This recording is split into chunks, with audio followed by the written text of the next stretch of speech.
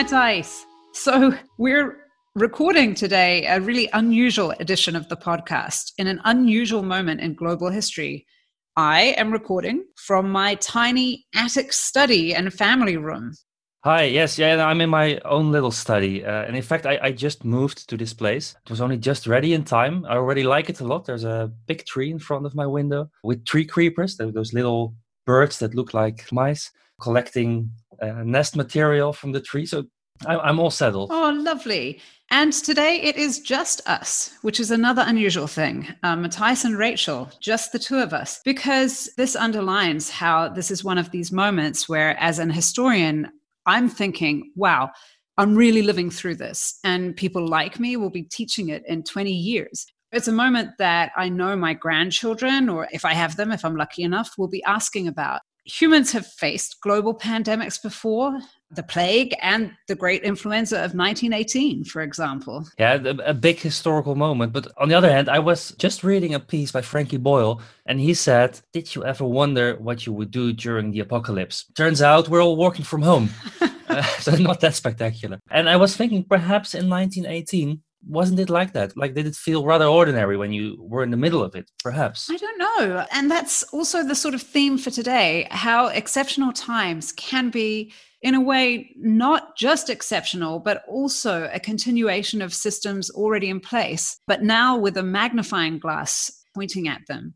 For example, with Corona, capitalism is in the middle of it. And in the past pandemics and epidemics we'll discuss today, empire and colonialism, they're our jam. Of course, they were also still there. And the horror and the heroism involved in these massive health crises, they play out against that background. They do. So our idea for today was to both dig up a story of an epidemic of the past. And of course, we both picked one that played out against a colonial backdrop. And we would try and see how they're related to each other and to the current moment. So which one did you pick, Rach? One dear to my heart, the dashing Maori leader, Te Puia, who was sometimes called Princess. She hated that name, but other people called her that. She guided her people through war and epidemic in early 20th century New Zealand. And you? Oh, cool. My story is that of Cipto Mangunkusumo. He's an Indonesian anti-colonialist, a doctor, and he battled the plague in East Java in 1910. This is Unsettling Knowledge, Utrecht University UGlobe podcast looking at the legacies of colonialism and post-colonialism in our day and age. So Te Puia and Cipto were, and am I pronouncing that right? Cipto, yeah, as far as I can judge. Cipto. Yeah. And they were, like us, caught up in a tumultuous time of colonialism, war, and pandemic. They also reflect our own interests and backgrounds a bit. So we're doing parallels on parallels here. Who were they? Yeah, introduce Te Puia. And also, question is, am I pronouncing that right? Yes. Can you introduce her in like a minute? Oh, a minute. That's tough. She was born in 1883. Within 20 years of bitter wars between Maori and English settlers. And she was born into a chiefly family charged with the care of their people. But she rebelled and she had a bit of a wild youth. I mean, you get a hint of that in a beautiful early photograph of her with long, flowing dark hair reclining in a glorious Maori feathered cloak with a whimsical, sort of mysterious and slightly knowing or mischievous half smile. Te Puia led her people in opposition to World War I and supported her men absolutely when they refused to sign up for service, despite huge pressure from other Maori tribes and leaders and the New Zealand government. She then became a nationwide beloved figure for her leadership during the Great Influenza and raised many of the orphans from that pandemic in her own home. She adopted them. She couldn't have children herself. She formed Maori performance groups, which brought Maori music, dance, and the haka. If you've ever seen the rugby, the haka, to Maori and to European audiences. And any money she made, she put straight back into the land. She supported Maori farming and the building of beautiful marae, Maori cultural meeting houses. And she won land rights and acknowledgements for her people. So when I learned about her at high school, I remember learning about, the haka and her health work and the flu, but not so much her anti-government, anti-war activism. Impressive story. And I immediately see a parallel because, right, with the health work earning her praise and not the activism, that's sort of the path that colonial society had ready for Chibto too. Potentially, that is. He didn't take the path. I'll probably have to explain it. So he was born just 3 years after your hero in 1886, and he can best be described as a mild revolutionary, which is, of course, a contradiction of terms, but it captures his position. So he was too radical in the eyes of the colonizer, but on the other hand, not nationalist enough in the eyes of the next generation national revolutionaries. Shahir, who later became Indonesia's first prime minister after independence in 1945, he once said about Chibto that he was wondering why the Dutch hadn't used him more for their ends, sort of suggesting that Chibto would have been the perfect foil for a colonial government if it wanted to suggest that there was some progress towards self-rule. And this image of Shahir might also have to do with the fact that Chibto was very subtle and mild-mannered, but you should not be mistaken. That didn't diminish anything of his radical and very principled stance. That's fascinating because, I mean, there are many anti-colonial, pro-independence leaders, actually many of them born in the 1880s, who faced a similar critique, both in New Zealand but also around the world, where they're seen, because of their mild-mannered kind of working with authorities, they're seen as a bit assimilationist. Right. But anyway, returning to the news of the day, is there a pandemic in your story? No, there's no pandemic. There is an epidemic, a plague in East Java. It broke out in 1910, and this was early in the life of Chibto. He just graduated and was called a native doctor, or Dr. Jawa. That's late for the plague, but it was in Egypt as well, I think. Anyway, that's the reverse of Tapuya, who only had a primary school education. But again, it links Chibto with some of the male Maori elite, some of whom were Western trained, highly achieving scientists and doctors. Which university did Chibto go to? Not really a university. It was a school, rather, called Stovia. I'll spare you the where the Dutch abbreviation stands for. Colonial Indonesia was pretty much a segregated society, of course. And this school was an initiative from the colonial government in 1899 to have a form of formal higher education for Indonesians. But of course, it was also separated, so it allowed them to maintain their racialized class politics. So this place, it trained students to become sort of nursing practitioners. A bit more than that, it had quite a high level. And some students even proceeded to obtain their medical degree in the Netherlands after having graduated from Stovia. More importantly, though, it was a pretty cool hotbed for early nationalist politics. And this is really the start of Chibto's awakening, politically speaking. So he was a fresh Dr. Jawa in 1910, and he volunteered to help battle the plague. And this is where the parallel is with your story, I think. If it would have been up to the Dutch colonial government, this is what we would have remembered him for. They praised him. They gave him a medal for his work there. Not just a medal, in fact, he was made a knight in the Order of Orange Nassau. Ooh, fancy. And here's where the parallels come in, because Tapuya received a CBE, but that was much later in life. A CBE is? It's a knighthood? No, it's not a knighthood. It means Commander of the British Empire. How imperial is that? Very colonial. And it's actually just below a knighthood or a damehood. But it was awarded to her with great ceremony at the Marae, as I said, the gathering house, Turangawaiwai, in the heart of her region. Because after her vocal anti-war stance between 1914 and 1918, she embarked on a really ambitious health and community work program. She founded the Marae. She literally built it from nothing. I mean, she worked with some of those orphans. She ripped gorse out. She cleared scrub right beside them, all through the 1920s and 30s. And her aim was to provide a less swampy, more hygienic and healthy regional center for Maori, a home for her people. Her work was augmented by government funding. So the state really worked with her and funded her. And she was fully supported by her well-educated fellow Maori leaders who were members of parliament, even though they'd really adamantly disagreed, like very much contested against her during the war. So in some ways, her CBE was the ultimate sellout, and in others, an enormous honor. Both of these things are true. And it definitely marked a move away from overt anti-colonialism Although even in defiance, even in her anti-war activism, her friend and the journalist Eric Ramsden notes that she was nonviolent and she could have turned things violent very easily, but she did not. So in some ways, some parallels with Chipto, and in other ways, different. She moved from anti-colonialism more to collaboration. What happened for him? Was that move the same?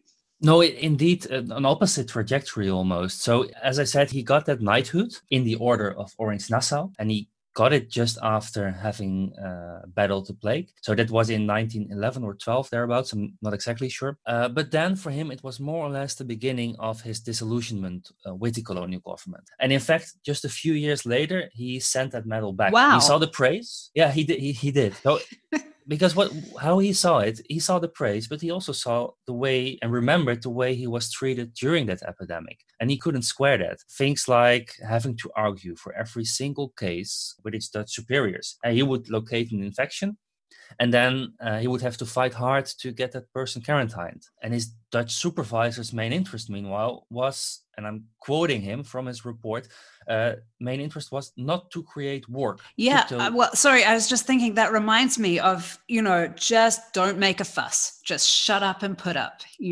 That's exactly the attitude. His superiors would say, would just curse him with a godverdomme. That's what Chipto reported. That's a Dutch profanity. Godverdomme. Godverdomme. So he grew pretty frustrated, and understandably so. And he was basically screaming, do something for my people against an indifferent administration. And he soon learned to distinguish between the walk and talk of that government. So compared to that obstruction which he had faced, he came to see that knighthood as an empty gesture. And that's probably one of the reasons why he was at ease with sending it back. That's also the pattern that repeats later.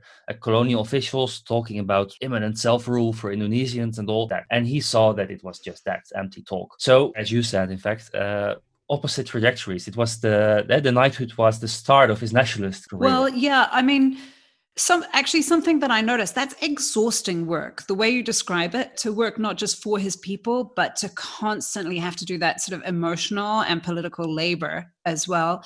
And that is true of Tepuia. Despite her movement toward government rather than away from it and sort of toward the CBE, she actually once said, I work, I pray, I sleep, I eat, I work again.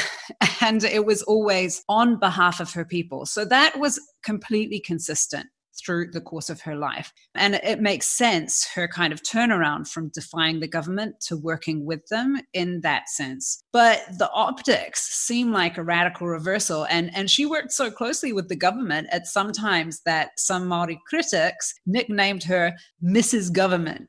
And, and you see it because people, numerous foreign dignitaries, New Zealand statesmen, royalty, they all visit Turanga Waiwai Marae, her Māori marae, because she was a known and notable composer of Māori song and waiata. She wrote in one of her waiata, we will munch through the work together.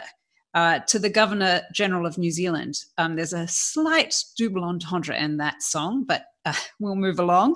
But, she wrote of the two peoples also being in parallel canoes, parallel waka, and needing to respect each other's culture, but also travel together. So that's kind of rapprochement, which sounds very different to the missed opportunity that the Dutch colonial authorities kind of, missed with Chipto. Yeah, it's Shahir, right? So the later prime minister who dubbed it like that, a missed opportunity. It is probably true that they could have cooperated with him, with Chipto. Chipto, for one, he didn't hold grudges, or at least, he probably did. That's speculation. But he never let them stand in the way of anything he saw as progress. So, for instance, if you compare 1913, he's exiled in that year to the Netherlands. So it's arguably a very low point in his relation to his colonial overlords. But then in 1919, he accepts a membership in the Volksraad, People's Council, the colony's first parliament. It was a sham parliament, we know now, with a small number of Indonesian members, which was progress. Before that, there were no Indonesian members. So it held some promise for real reforms initially. So that made him accept Hang on. You said exiled? Yes. So he's exiled. He was. His first exile of many, in fact. So in short, with this one, After that plague epidemic, he becomes politically active. And the companion of his, Suwardi, he writes a flaring pamphlet against Dutch rule.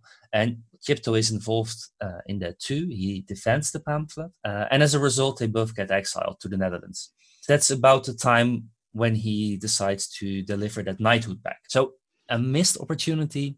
No, it was only a missed opportunity if the Dutch really would have wanted to make real, concrete, fast steps towards self-rule or even independence. And that was something they very clearly did not want. I mean, they didn't even want that pamphlet, which was not even something that would mobilize the masses or anything. It was rather a very well-written, subtle, but scathingly written commentary on the situation. The thing was, colonial officials were personally insulted. That's why they reacted as they did. So Chibto, a missed opportunity, only for a colonial government that never existed in reality. And actually, if we think of it, the term missed opportunity itself, I mean, it's coming from Shahrir, but the term suggests very much a colonizer's perspective. Yeah, right? yeah. Actually, that's a great way of thinking about it because, Chibto tried. And, I think for Tepuia, you could think about an opportunity that she both created herself, but also, there is this movement of collaboration, and that comes in part from her fellow Maori MPs, one of whom, by the way, also wrote a scathing pamphlet about the British. And they asked him to bring his performing group to some government ceremony. And he said, no, I'm not going to do it until you guys talk more seriously to us about land rights. So there is this movement. Anyway, Tepuia, missed opportunity. She didn't face that. There was this greater collaboration. And I think that came again from her grounding into her sense of responsibility for her people. So she had been born into a tribe, an iwi, that fought the British really hard. So that anti-colonialism is absolutely there. That's there from the beginning. Was there from the beginning. And she took opportunities. Yeah, so she didn't have the colonizer's perspective. Her tribe had had land confiscated, and she was a descendant of the kingly line. When Maori decided to elect a king to sort of try and play by white European rules and unify around a single kingly figure, they unified around this king, although some Maori always supported the British and had done since first contact. And that tension really carried through the war. So some of the more elite Maori, the leaders with whom Tepuia later worked, saw the war as an opportunity to prove their worth, to win respect and representation, and to stand, and I quote, shoulder to shoulder with Pakeha. Pakeha? Oh, Pakeha is a white New Zealander. White New Zealand. Pakeha. So anyone who's not Maori. Right. But Tepuia, no. She responded to the demand to fight for king and country with the following words. She said, we've got a king, and until you give us our country, we won't go. Wow, that's a very good line. Indeed, very anti-colonial, anti-government also. And how did it continue? Yeah, well, so I've said a bit about that. But after this vehement anti-government, pro-Maori, anti-conscription stance, she actually wins this major concession from the government, which apologizes for land confiscations. There's a legal commission inspired by her called the Sim Commission, and they give monetary compensation and a formal apology for the land confiscations. And that's what Tepuia wants. And so she wins that for her social work with her iwi, her people, and for her health work, which actually brings us back to, the coronavirus, pandemics, which is the second theme of the show.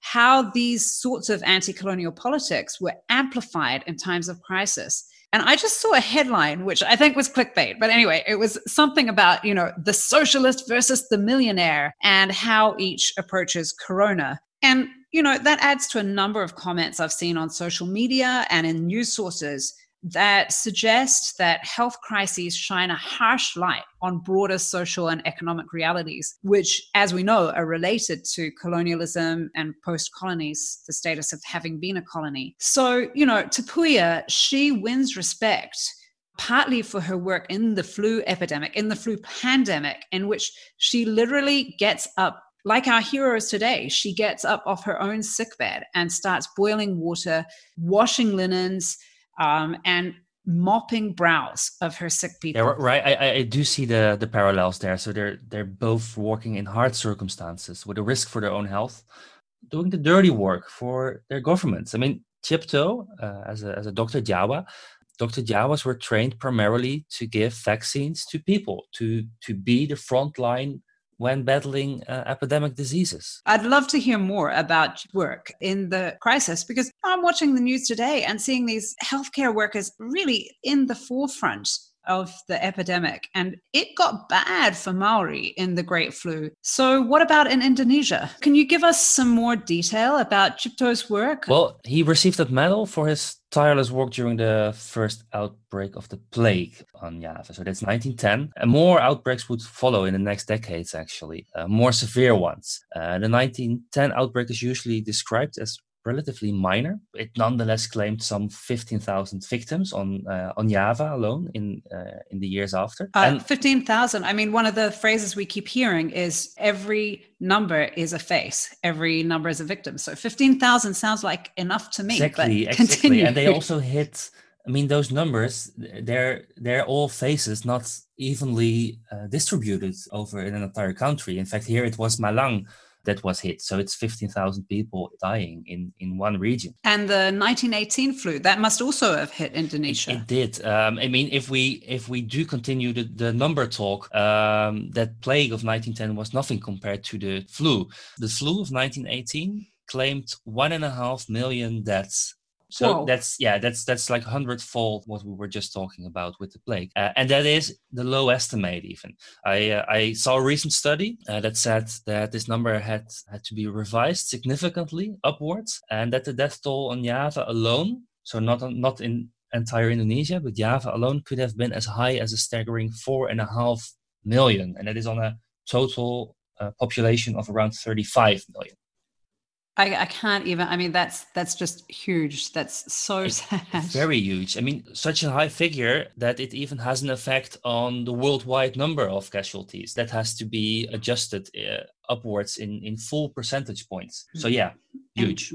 Huge. And I mean, here the resonances are really rich, because I heard you say it didn't strike Indonesia equally, because in New Zealand too, the Great Flu had just a devastating effect. In both cases, we're not the first to notice the similarities to the coronavirus. Mm-hmm. But in that pandemic, in the Great Flu, it came out of America, actually, Kansas. And American soldiers brought it to Europe. And I always find this fascinating, because one of the things that makes World War I global is the way it spreads people and ideas, including anti-colonial ideas, but also germs to different populations around the world. Right, so it's World War I that brings the flu to New Zealand. So they fall in Europe, I suppose, as part of the British Empire? Yeah, first in Gallipoli, Egypt. They stationed in Egypt, but then just under 10% of the total population serve in the war, and most end up in Europe, including many Maori soldiers. So after fighting, they returned to New Zealand with the flu, to this really isolated island nation. I mean, you say 4.5 million died in Indonesia. New Zealand's whole population was 1.1 million. And so it's tiny.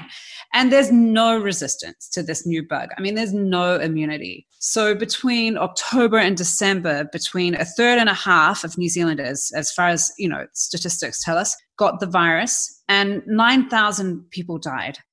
So proportionally, it's really bad. And the effects, as you were describing on Indonesia, are very uneven. And this is true of COVID as well. It took a terrible toll on Maori, the Great Flu. So their death rate of about 42 per 1,000 was comparable of a European death rate of 5.5 per 1,000. And I've seen estimates of the relative death rates, which suggest that Maori died between 4 and 7 times higher rates than white New Zealanders. That's a big difference. And I mean, it seems to me that communities that receive less care might be the ones with more unreported deaths as well, right? That's those recording vagaries then. We see similar reports today, like COVID is not a great leveler. Minority communities are infected more often, and that means that there are more people dying. Yeah. And remember also that the 10 British doctors who've died so far, well, that was as of about a week ago, while working in hospitals, battling the coronavirus, they are all Black Asian minority ethnic, BAME, as it's called in Britain. So here's where we begin to get even further into the politics and complexities of pandemics and to perceptions, because during the Great Influenza in New Zealand, some commentators thought that Maori suffered more from the flu because of ethnic weakness, like racial weakness, or filthy cultural habits, or ignorant, out-of-date medicine. And these are all pretty prejudiced perceptions because, in fact, Tapuia, who, as I said, was boiling water, cleaning linens, she was doing all she could to integrate their traditional medicine with modern techniques. And actually, at one point, some white women in her area tried to have her ejected by the health authorities. They were like, they're so dirty. And Tapuia greeted the health inspector and she showed him her earth-floored house and the bag-walled huts.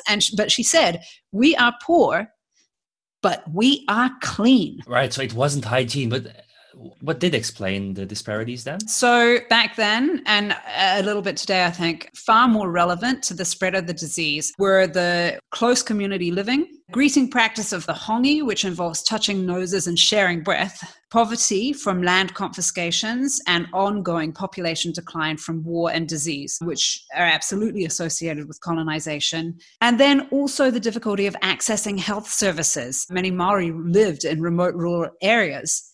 And as with the war, there were feelings of ambivalence and resentment, and particularly with the flu, there was such great grief. And Maori felt that after fighting, after their sterling service in war, they were suffering again. So somebody called Apara Tama Rupani wrote to the newspaper, to the editor of the Auckland Star in December 1918. And he said, in most Maori homes today, there is weeping and desolation.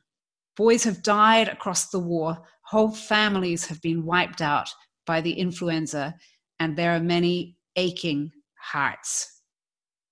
The statistics in Maori communities looked a lot like those in Te Puia's own community, where of 200 adults, one community member said only 3 of them escaped the flu, and 50 out of 200 died. And it hits adults hardest, and young children are more resilient to it. So this left a lot of orphans. And actually, Te Puia intervened on their behalf. She placed them with families, or she raised them herself. She parented many of them, and they were her children. So it was a really hard time, and there was some real heroism. It must have been terrifying.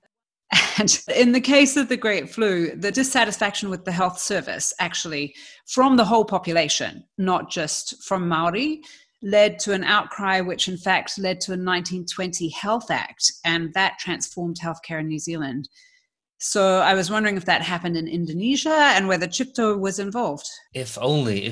No, it doesn't always lead to something better. And I mean, at this stage, no major healthcare improvements in Indonesia. It's still a colony. And Cipto, to get back to him, he did see this point clearly, that social inequalities come to the fore also, or maybe in particular in battling a disease. When the plague hit Java, it was the first time ever that it reached the island. So it was a new thing. The government had to mobilize battling the disease. And Cipto, he fiercely argued that the administration should do more, which means spend more, that they shouldn't just let the disease run its course until it would wither. I mean, that was an option on the table.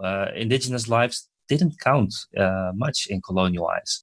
What Cipto saw is battling a disease costs money. Burning houses, for instance, that's also something that is necessary sometimes. And people would only cooperate with that if they were provided new housing. Of course, they were poor. I mean, if your house is burnt, you need a new one. And Cipto said, if it's in everyone's interest that the plague is eradicated, everyone should pay. So it seems that also back then, a disease outbreak sparked discussions about what we should collectively pay for and what not. Same discussions as today. The socialist versus the billionaire or the millionaire. You know? Exactly. Yeah, and I'm watching the current news cycle with great interest to see how that plays out. Because, you know, so much of this sounds so familiar. I mean, New Zealand closed down bars and restaurants. They banned public gatherings. And they had, in New Zealand, there were public testing facilities and these rooms where you could go and sort of be sprayed with a special gas. Yeah, it sounds awful, but you could inhale a special gas to fight the germs, which absolutely didn't work. But the race and health disparities, you know, as in many other former colonies, post-colonies, sometimes we call them, New Zealand has big health disparities that cut along ethnic and socioeconomic lines. And in some areas, Māori life expectancy is just 69, compared with 81 years for the general population.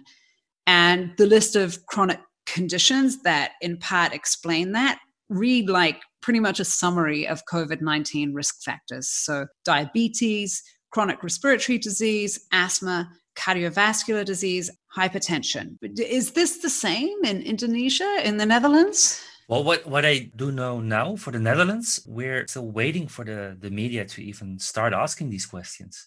They do report on such disparities when it comes to the UK or the US. But here, we had a columnist in one of our main dailies, Bert Wagendorp, and he even wrote something along the lines of, this disease hits everyone regardless creed or color. So even though it's not supported by fact, the idea that this disease is a great leveler is still very much alive. And it's not really a hopeful thought. I have to admit so much. Well, you know, I want to end on a positive note. I always do. So Tapuia's influence, I'll go back to her because actually she did have a positive and powerful influence on New Zealand culture. Mm-hmm. I mean, if you've ever seen the All Blacks play, I mentioned this before, you've seen the haka, which was part of her cultural revival work. And Te Puia Marae, which is an offshoot of Te Ranga Waiwai Marae. Anyway, a marae she named after her now provides home and health resources for Māori homeless specifically. And homelessness is a huge problem. Particularly in Auckland in New Zealand, which is the largest Polynesian city in the world, by the way. So Te Puia Marae has helped 332 families since 2016, and they're watching and trying to figure out what to do in the wake of COVID.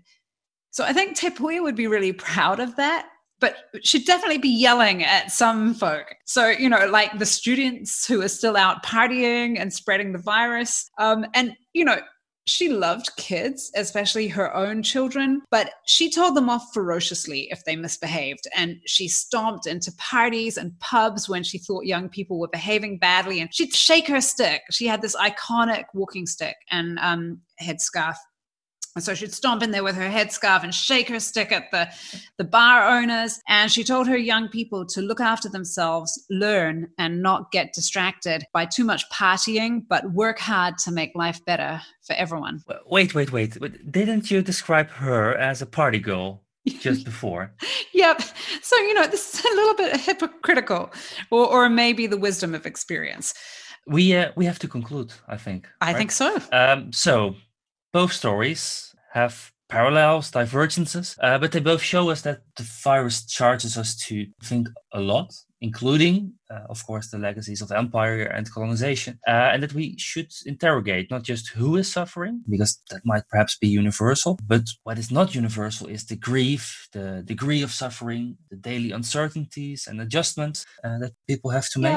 Do you agree? No, I mean, I'm not sure I agree that. I think grief is universal and suffering is universal, but the degree and the extent to which certain communities are suffering is disproportionate. Right. So degree is the key word here. Yeah, and I think those differences are profound, and they reflect larger differences in society today that provoke us to ask questions of social justice: who suffers disproportionately, why, and how we can address that. And, you know, if this podcast helps you to begin to think about that, then I think we've done our job. Right. Social justice on the table. Always. Right? Always. Okay. Wait for our next episode. We'll think of something to do even in these uncertain times. Yes. Thanks for listening. Bye.